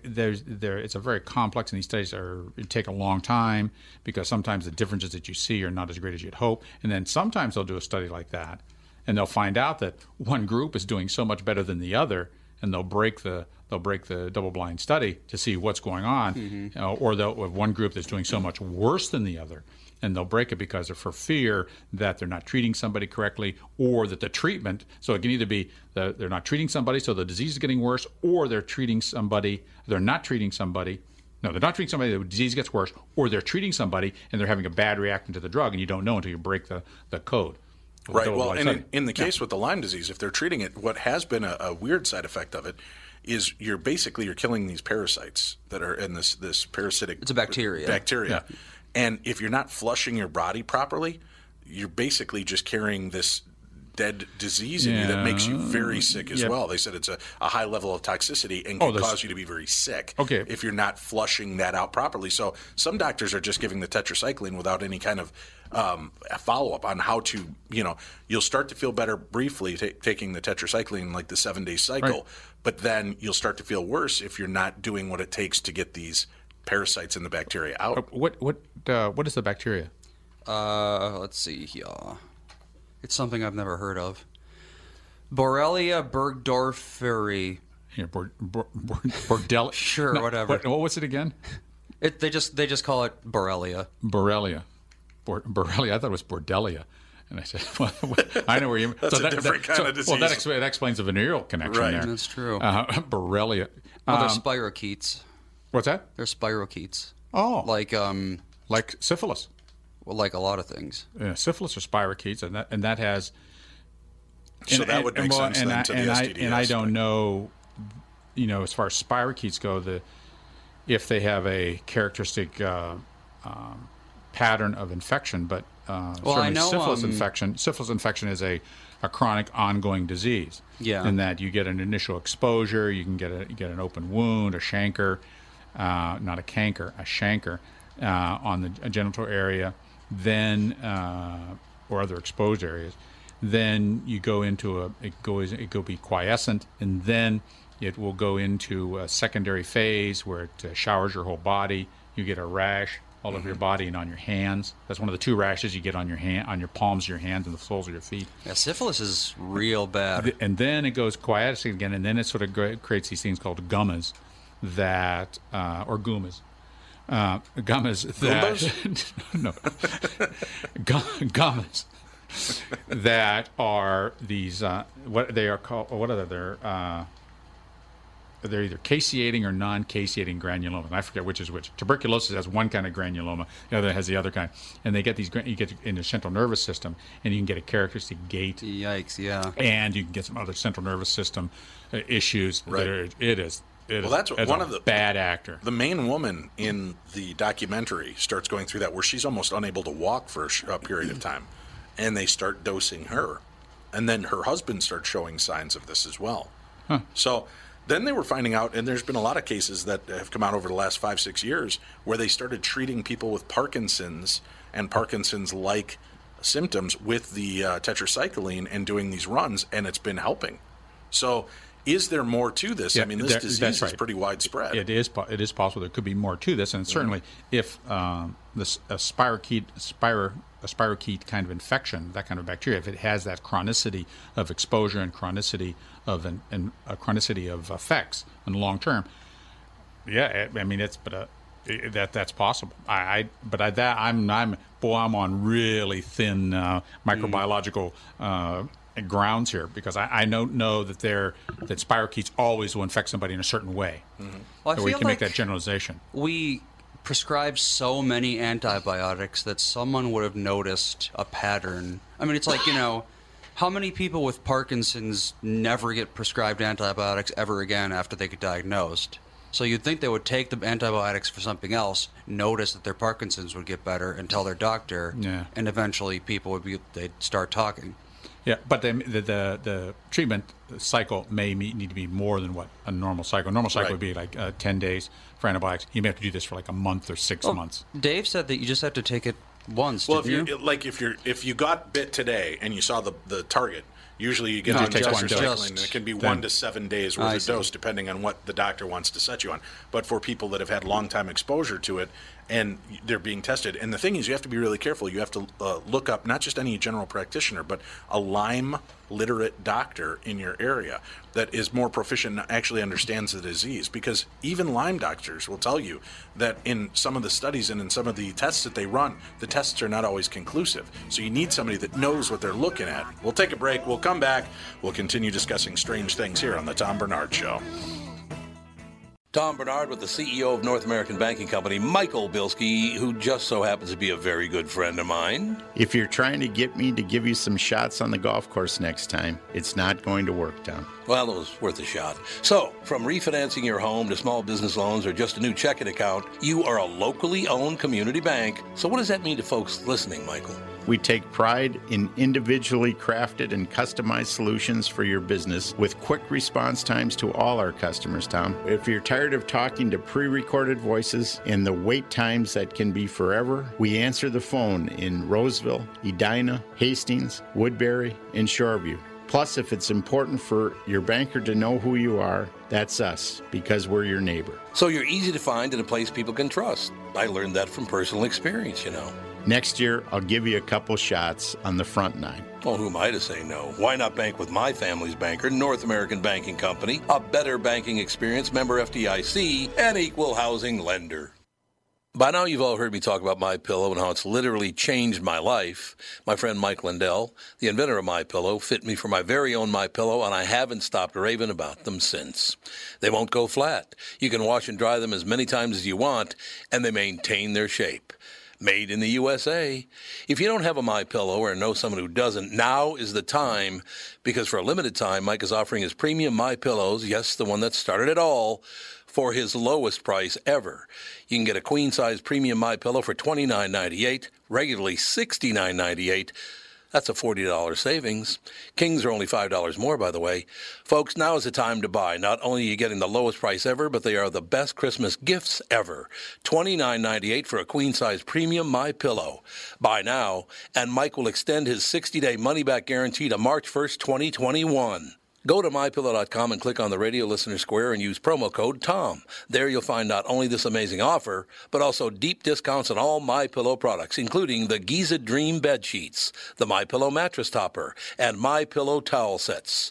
Or call 800-516-5146 and use promo code TOM. Somewhere in a corridor, someone was hit to sneeze. Goodness me, could this be industry of disease? We're back on the Tom Bernard Show. Tom will be back with you tomorrow. Filling in, I'm Dave Schrader. You can check out my show at darknessradio.com, the best in paranormal talk radio. So I'm bringing the strange and twisted conspiracies to Ralph. I watch the vein in the side of his head just start throbbing when I start talking about all these strange things off the air. I've listened to Coast when Art Bell was on, God rest his soul. Right. And man, it was nutty. It was just the discussions got so intense and really serious and scary. Oh, and my wife said that she couldn't listen to it anymore because she couldn't sleep. She was afraid of it. It was crazy. Yeah, that was it is a great show. I mean, those sort of things people like to listen to. And you want to listen to that, you got to listen to it at night. Oh yeah, and then you just kind of let your mind go. And let it happen. We won't sleep if you do that. We sat in one night. We were doing because our show was on just before Coast to Coast AM when we were on another station, and we were doing this show on this kind of domestic terrorism. These major corporations supposedly are targeting people, and they will beam messages to them. They'll microwave them. They'll create rashes. These things, and the medical community has not been able to answer questions on how people are being exposed to this. And when sweeps are being done, EPA sweeps and such at their home, they're not finding anything that would cause these issues. So we're hearing all these weird stories. And while we're doing it, I got one of the most blinding headaches I've ever had in my life. And I told Tim, I go, they're getting me, man. They're coming for me. But you watch these town hall meetings that they're talking, and they have these people come forward. And again, you think, okay, there's a nut in every town. There is. There just is. Everybody's got it. But all of a sudden, there were different people from walks of life, ex-military, lawyers, doctors, nurses, teachers that were coming forward that believe that they're targeted by this. And that gets kind of strange. Well, yes, and you can say the same thing about people who believe that the Earth is flat now. There's a group of people that believe the Earth is flat. Sure. And it is. Look at a map. Even map's not round, is it? In your face. Even though we have photographic evidence from space. Yes, we do. Yeah, but how come we only had one picture for all those years? It's not the same picture. Exactly, it is. We have photographic evidence. Mm-hmm. We have geometric evidence. Sure. It's just So you're part of the corporation, aren't you? I'm part of the corporation, and you're the man bringing us down. The world is round as a sphere. It's not just round; it's a sphere. It's not flat. I don't know about that, Ralph. Yeah. Well, what do you do when you get to the edge? That's the thing. What do you do when you get to the edge? It's domed, dummy. Don't you read the news? What do you do when you get to the edge? A dome. You hit the dome. You don't go anywhere. You're stopped. Like in you're stopped. Yeah, it's like the Truman Show. Truman Show. That's it. Yeah. You hit the dome. It's like a bug flapping up against the window. It can't get out. You're there. No, I know. We did a show on that, and I'll tell you what, though, Ralph. You roll your eyes about it. It's funny to listen to the people that do believe it. I know, because they've got some really interesting takes on what's going on. Well, they put a lot of effort into this. And then you get back and you sit there and you listen. And doing Coast to Coast in our show, we're open to these ideas. I want to hear why you believe the things you believe. And sometimes it's really interesting when you can walk away from a show, when I go in knowing the world is round, and I walk away going, that was an interesting conversation. And not meaning like, oh, that was a waste of my time. But I'm fascinated by what was shared with me. That, to me, I love those moments, those shows. I think, I say this in all honesty, I think interacting with people who have differing opinions is not frivolous, and it's an important interaction. I mean, it truly is. And even if someone, maybe misinformed, you have to respect that. And I think that our society has not accepted that. And if I don't believe the same as you, whether it's religion or politics or work ethic or 1,000 different things. I think dialogue and things is very important for all of us to grow. What do you think, Andy? Should I get a flat earther on for your dad? Be interested to hear what Tom has to say about the flat earth theory. He does not keep his mind open, but he is polite. He won't just vehemently disagree and just like laugh at people who don't agree with him. See, a lot of people will just like instantly shut down and not even discuss anything. I'm going to try to get one on the show on a Tuesday when Ralph is here and you're here, Andy, because I want to hear you two take the guy to task. You better be here. A flatlander. But that's what they call it. They call themselves flatlanders, don't they? Yeah. And they put out a call around the world, which is kind of ironic, don't you think? Flatlander's a science fiction book. Could be. That's a flat earthers. That's what they call themselves. Flat earthers. Yeah. Flatland is the Carl Sagan thing. How he describes like 2 dimensions or 3 versus 3 dimensions. Okay. Yeah, that's Carl Sagan. When you start getting into the more obscure references like that, like the domestic terrorism, the fact that the world is flat, and that we've never been to the moon, and that the moon is actually a satellite, and when they pinged it with a laser microphone, it made a hollow boom. They did when they hit it with a Right, and then there's the audio that is reportedly out there. It's the equivalent to the 13 minutes of missing Watergate tape that when they did the first moon shot, when they went around the backside of the moon, he started describing structures, and that part of the audio no longer exists. But Australian ham radio operators who were listening recorded it. And that's still out there. So there's some of that is pretty crazy. You start listening, you're like, well, that's weird. And then you've got one of the astronauts who is looking out the window, and he goes, hey, where are our thrusters? And they're like, oh, it's about 500 miles behind you. He goes, well, then we're not alone. And they're like, okay, switch to channel 9. Oh, good Lord. And they switch over to a controlled channel. But that's interesting, too, right? I mean, you've got these guys that are the best of the best. That's what the whole movie's about. And they're up there, and they're supposed to know what they're looking at, and something's outside the ship. But I'm always intrigued by what their theories are and why they get to that theory. Oh man, that is coast to coast party line. I'm listening to you. That is the greatest. Well, how about the fact that when Kubrick died, there's audio, and I don't know if you could find it, Andy. If you look up the Kubrick audio where he admits filming, he admits it without admitting it, but he admits that he works that he did a film for the government. And basically is kind of admitting, this is what the believers have, that he filmed the lunar landing and that it was all done in a soundstage, which was what, Apollo 13. No, it was... No, Apollo 13 was the one that went bad. Right. Went sour. What was the movie called? And it was like Stage 13 or something. Like it was like that, where they showed how they faked the whole moon landing. But it's interesting that right after Kubrick died, they released that audio of him kind of admitting to having filmed a secret project for the government. Well, who released this? Someone that made it? I can't tell you. Okay, if I worry about your safety. You worry about the domestic terrorism. When your purple lilac PT Cruiser out there is easy to find. What about the people that believe that the contrails from the jets are chemtrails? Chemtrails. Yeah. What about it? Well, what about it? Makes sense to me. Makes sense to you? The chemtrails. But what part of it makes sense? That they're dosing us with chemicals, or that they're creating a chemical Skynet to keep aliens from being able to get through and permeate us? Wow. Yeah. Well, that's why UFOs keep crashing. They hit that invisible web, and they keep crashing. Yeah. Why don't we hit the invisible web though? Yeah, because it's invisible.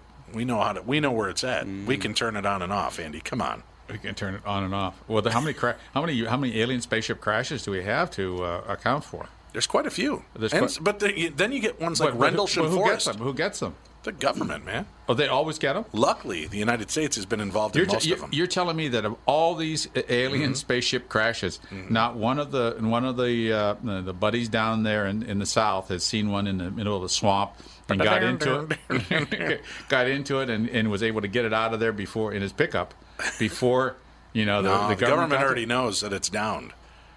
They come out. They follow those things. They follow them. Come on, they're leaving a trail behind them. Radioactive. And what that means, what you're saying is that the human race is smarter than the aliens that have traveled millions of light years to get here. You know what? Sometimes you've got bad drivers, and they just make the wrong choice. They hit the wrong button. That's right. We're smarter than man. No, nobody's saying we're smarter than the aliens. They're just saying that sometimes things are shot down. They believe that there is a Tesla death ray that has been created that has been seen shooting at these things. Interesting. There was this happened. This happened in that when I was at the University of Utah. How long ago? That would have been in 1974. One of the defense contracts was there. They were doing research on X-ray lasers. And the physics department, or it may have been the chemistry department and the physics department there, had this announcement that they had made a breakthrough of developing an X-ray laser. And it was immediate. It came out. It was immediately put the kibosh on it. That they shut it right. They said no. We made a mistake. No, we didn't.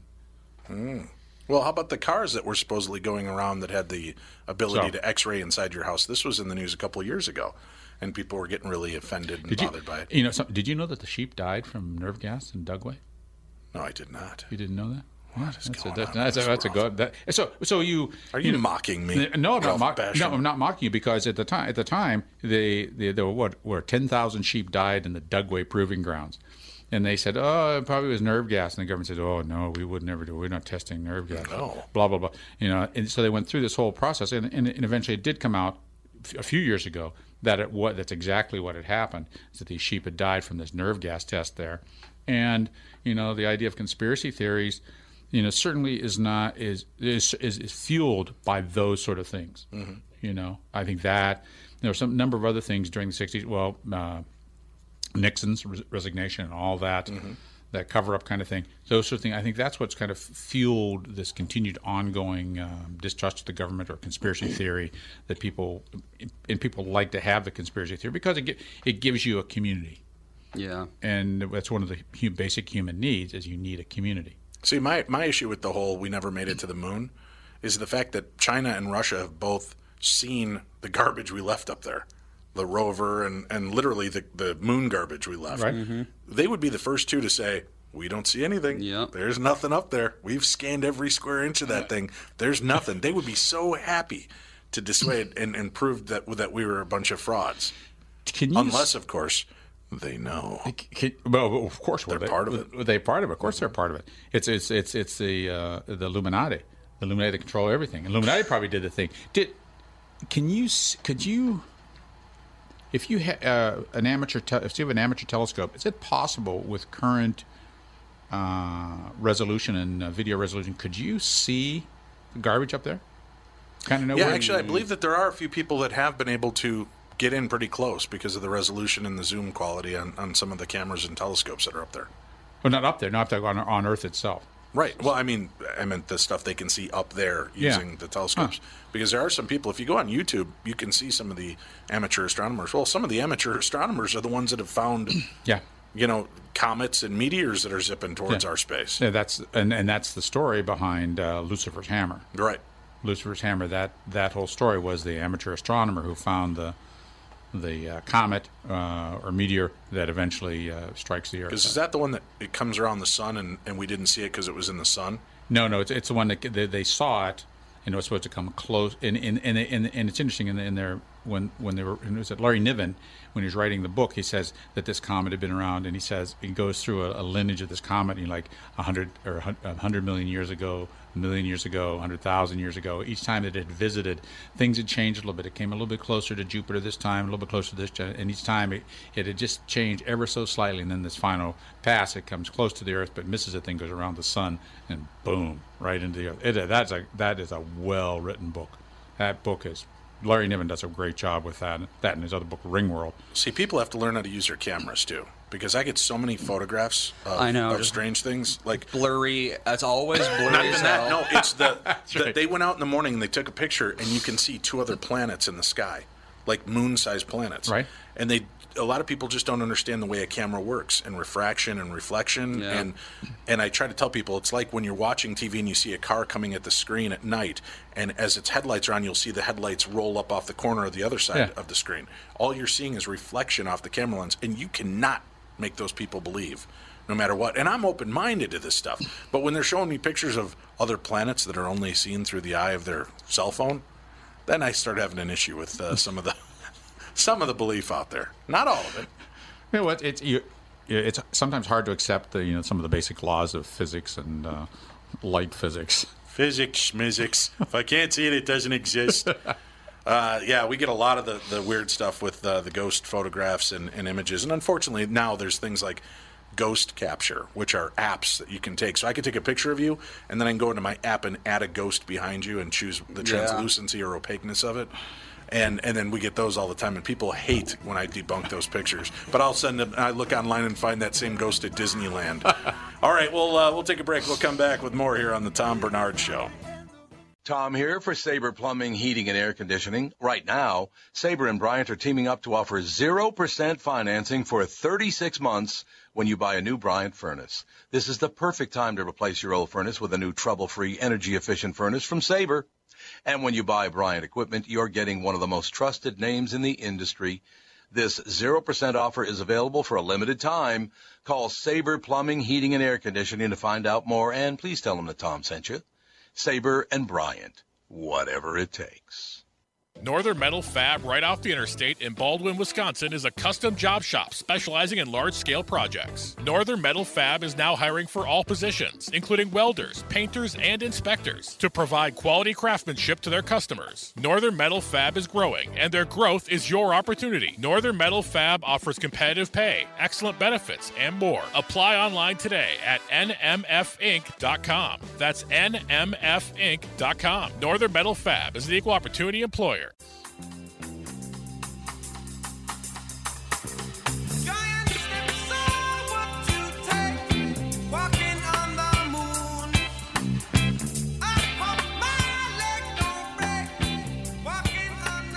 We're back on the Tom Bernard Show.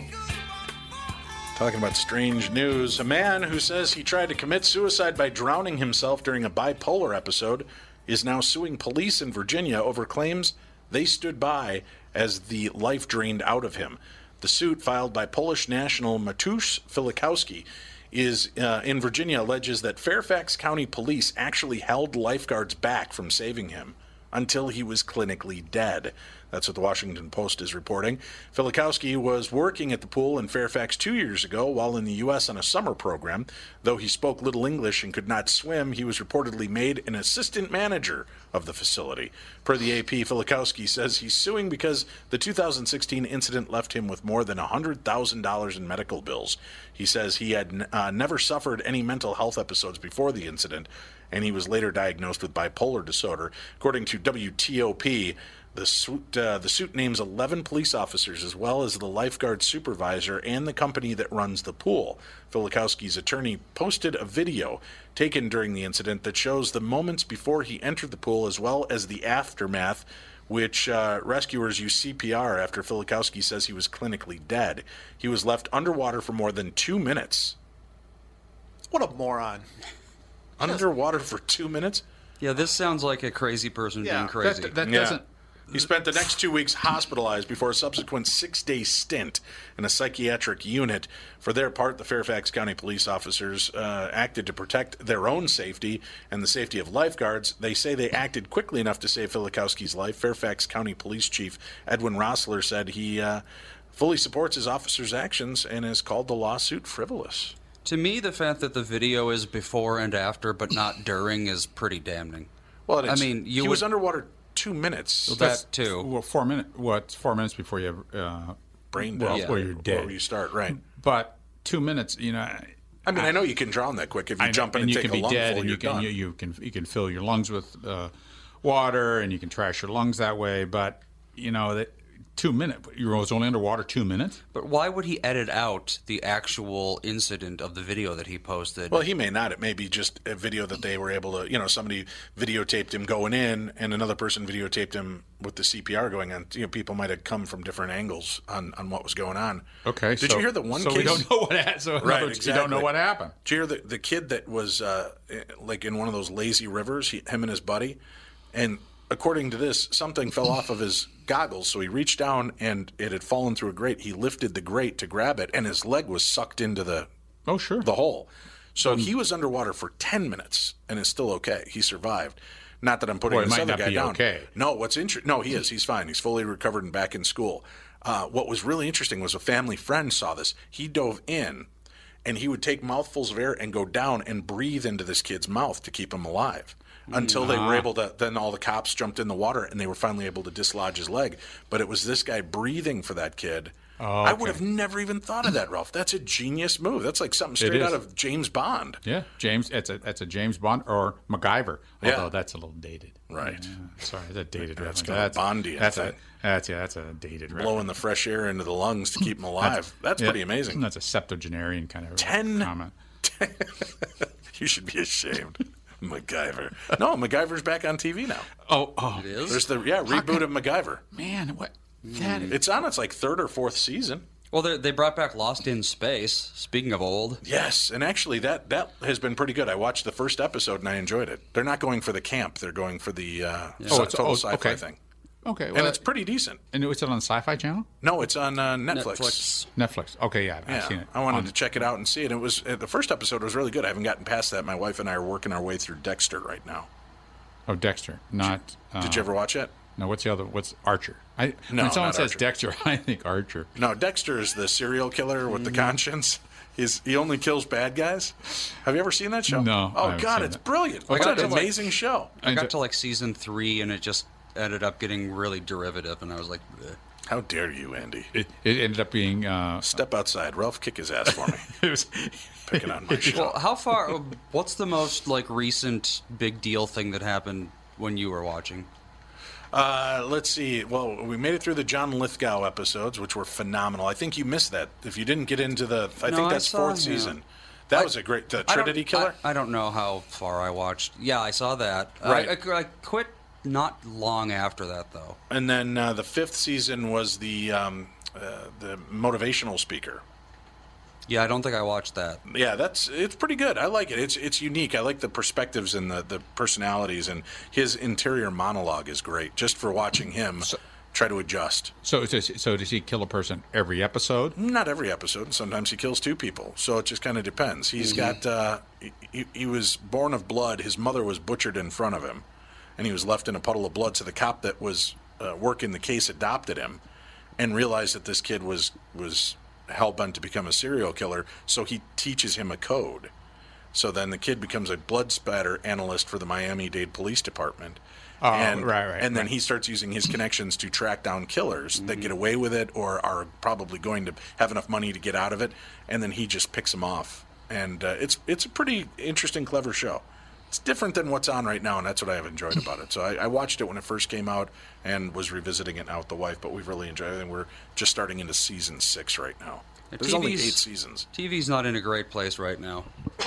No, but I don't know. Do you guys binge? Do you sit there and you'll watch an entire 12-episode series like Kristen was talking about all in one shot? Well, usually I'm doing something else when I'm doing it. I don't just sit there and watch TV. I'll have the TV on while I'm doing something else. That may be why you didn't enjoy Dexter then. It's kind of the nuances of the show you got to pay attention to. So do you game? Yeah, or if I'm cleaning my house or something like that. Okay, or trying to keep Hobbs from tearing things apart. Yep. And basically, yeah, I'm always doing 2 things at once. I can't do that. I can't pay attention to that. Oh, I listen to podcasts when I garden. Well, right, but that's 2 things at once. Right, but it's not. Gardening is kind of a mindless. Oh, thank you. Oh, yeah. Oh. I mean, any moron can do that. I can hardly breathe. Hillbilly with a bunch of dirt on his overalls can go out and do that. That's right. Well, that's what you end up with. You look just like a hillbilly. Tell me you do it with just one no T-shirt on underneath. You just got the bib overalls and one shoulder off. Worst look in the universe. Your honey you got the one cuff is rolled up on your pants. She brings out the lemonade for you while you're working in the back 12. Beer. Oh, beer. Of course, fancy. Beer. Look at you. That's for after you get done tilling the field. Then you get into a fist fight. And then you get with your brother-in-law? Yeah, you get into a fist fight, and you get blood all over, blood all over the front of your overalls. Yeah. Yep. So, sounds like you've been there before, Ralph. Okay, well, I watched the shows. All right, let's see here. A game of hide and seek among children took a deadly turn in East Houston, and now an autopsy begins to explain why. Fernando Hernandez Jr., age 10, was found unresponsive in a clothes dryer on Friday night. ABC 13 reports the cause of death was electrocution, per the Harris County Medical Examiner's Office. Authorities provided no additional details, and the Washington Post notes that it searched online for similar stories and general warnings about dryers and didn't find news on something like this happening previously. KHOU's video report indicates the incident happened in the large laundry room available to his apartment building's tenants. Mom Cristina Rodriguez says her 9-year-old alerted her to her son's condition, and my boyfriend picked me up and brought him into the house. He was purple and his eyes were open, but he was gone. Fernando later died at a hospital. A detective with the Houston Police Department confirms to the Chronicle that juveniles were playing hide and seek, and juveniles were the one who found him unresponsive. Sounds like wasn't properly grounded. That can happen. Right, but if it wasn't on, how do you get electrocuted? Yeah. Even if it's not on, I mean, it's still plugged in, so if something's faulty, if there's a connection that shouldn't be maybe there. Maybe he's sweating in there and... No, I mean like something internal. I mean like maybe water got inside the circuitry and that caused a, connection. Yeah, it's probably a ground, but then if it's not grounded, they're on, it should be on GFR circuits. I mean, there's 1,000 things, but if none of that stuff was done, it's some sort of, and the commercial ones are high voltage, the 220 volt. So, and a kid doesn't take much to stop. Well, if it's 60 cycles, it doesn't take much to stop their heart. Yeah. It goes across their heart, stop their heart, and that's that. Yeah, it's if the electricity actually goes across your heart, then it only takes in an instant to make your heart stop beating. Yep. So and the 60 cycles is close to what your heartbeat can be. And that's the dangerous part of it. So it was 1,000 cycles. The chance of electrocution is less, but it isn't 60 cycle. That's why I make sure to keep my heartbeat at a healthy 120. You never want to match it up. Exactly. match the cycles for your electricity. But that's the only explanation, because getting inside there, unless it gets static electricity, that's not going to kill you because it's such a low amperage. And that's what it was, or he suffocated. But after we had a dishwasher in our Florida house a couple of years ago, and it broke, and somehow the ground just stopped working correctly, and if you touched the case, then you'd get a pretty bad shock. So that can happen. Yeah. Oh, sure. Yeah. Sure, it can. And so technically, if you touched it with both hands, it could cross, from one hand to the other through your heart, and there you go. Or you touch it with one hand and touch the ground to the other. Boom. And in a 9-year-old, it doesn't take much. So yeah, that's why you got to fix your high voltage appliances when they break. fix. Yeah, high voltage, not good. So is that the takeaway message? Yes. Fix your high voltage appliances. Well, you'd be surprised how many people just well, it shocks me, but it still works, so I'll just keep on using it. I know. We got cords, too, man. I have to constantly yell at my kids. They plug their phone in and then lay their phone on their bed while they're sleeping, charging. Just sets on fire, yeah. Oh, man, those fires have been brutal. Have you seen how fast that goes when that electric spark hits? The blankets and stuff are not prepared for that, man. Well, it depends on the blanket. If it's a cotton blanket, it doesn't burn as quickly as a polyester. The polyester kind of, or synthetic fabrics, those are the ones that go up like a torch once they're lit. Yeah. I don't know if I'd want a blanket that's... Well, I mean, I keep my phone when it's charging, on a table because of that very thing. Here's a horrifying find made behind the wall of a mall bathroom. Police in Calgary are investigating a horrifying find made when a mall maintenance worker tried to fix a toilet in a woman's bathroom that wouldn't flush. If you were to look at the toilet, there's a panel behind it so that when people move, it would automatically flush, says police spokeswoman Emma Poole. When they removed the panel, they found a deceased person behind that wall. Police say the body is that of an adult male, though no identity or cause of death has been determined. The CBC reports the grisly find was made Monday morning at the Core Shopping Center, the main shopping complex in Alberta's city's downtown area. Well, that's Jimmy. Jimmy Hoffa. That's Jimmy Hoffa. That's Jimmy. Investigators do not suspect foul play at this point, and the death has been classified as undetermined, police said in a statement Monday. So what, they expect he crawled in there and just died? Well, there's a lot of these people that have hidden out in malls at closing time to have a place to sleep, and they'll find these ways in. It isn't clear. Electrocuted? Yeah, it isn't clear how long the body was in the wall. The bathroom is located near the food court on the 4th floor of the 4th-story mall. The police believe it is possible that the man became stuck in the wall after he fell while crawling through a vent or air duct, the Calgary Herald reports. That would be the most logical at this point, that it was from above, Poole says. So that is obviously something they would be looking at, is if someone was crawling through the ventilation system. Do they do genetic testing to see it, make sure it wasn't Jimmy Hoffa? I don't think so. That's where they put him. They put him in. They put or that Hoffa went in the head. I think Jimmy would probably be a skeleton at this point. So how long? How long has this corpse been? They don't know for sure. They're still checking it all out. Oh, they're not. They're not quite sure. Could you? They haven't gone by the food court. That smell had to be brutal. Yeah, really. No one smelled that. Well, it's coming from the bathroom. Somebody's probably just saying, guess that's true. You're always making the excuse of, who was in there? So some people might say, what kind of food were they cooking? What restaurant was it? What kind of ethnicity was it? Some people might say that food smells pretty rough. I'm not used to that. So, next to the food court. Oh, brutal. Well, this has been Fun Ways to Die on the Tom Bernard Show. Good God. What a bunch of just twisted, weird stories. Oof, good grief. Just a bunch of weird stories. I have people texting me and emailing me right now saying that after the death by scabies, all of them are sitting at their desks at work just itching profusely and unable to complete. This is Take a shower. Tom Bernard Show. We'll talk to you tomorrow with the family.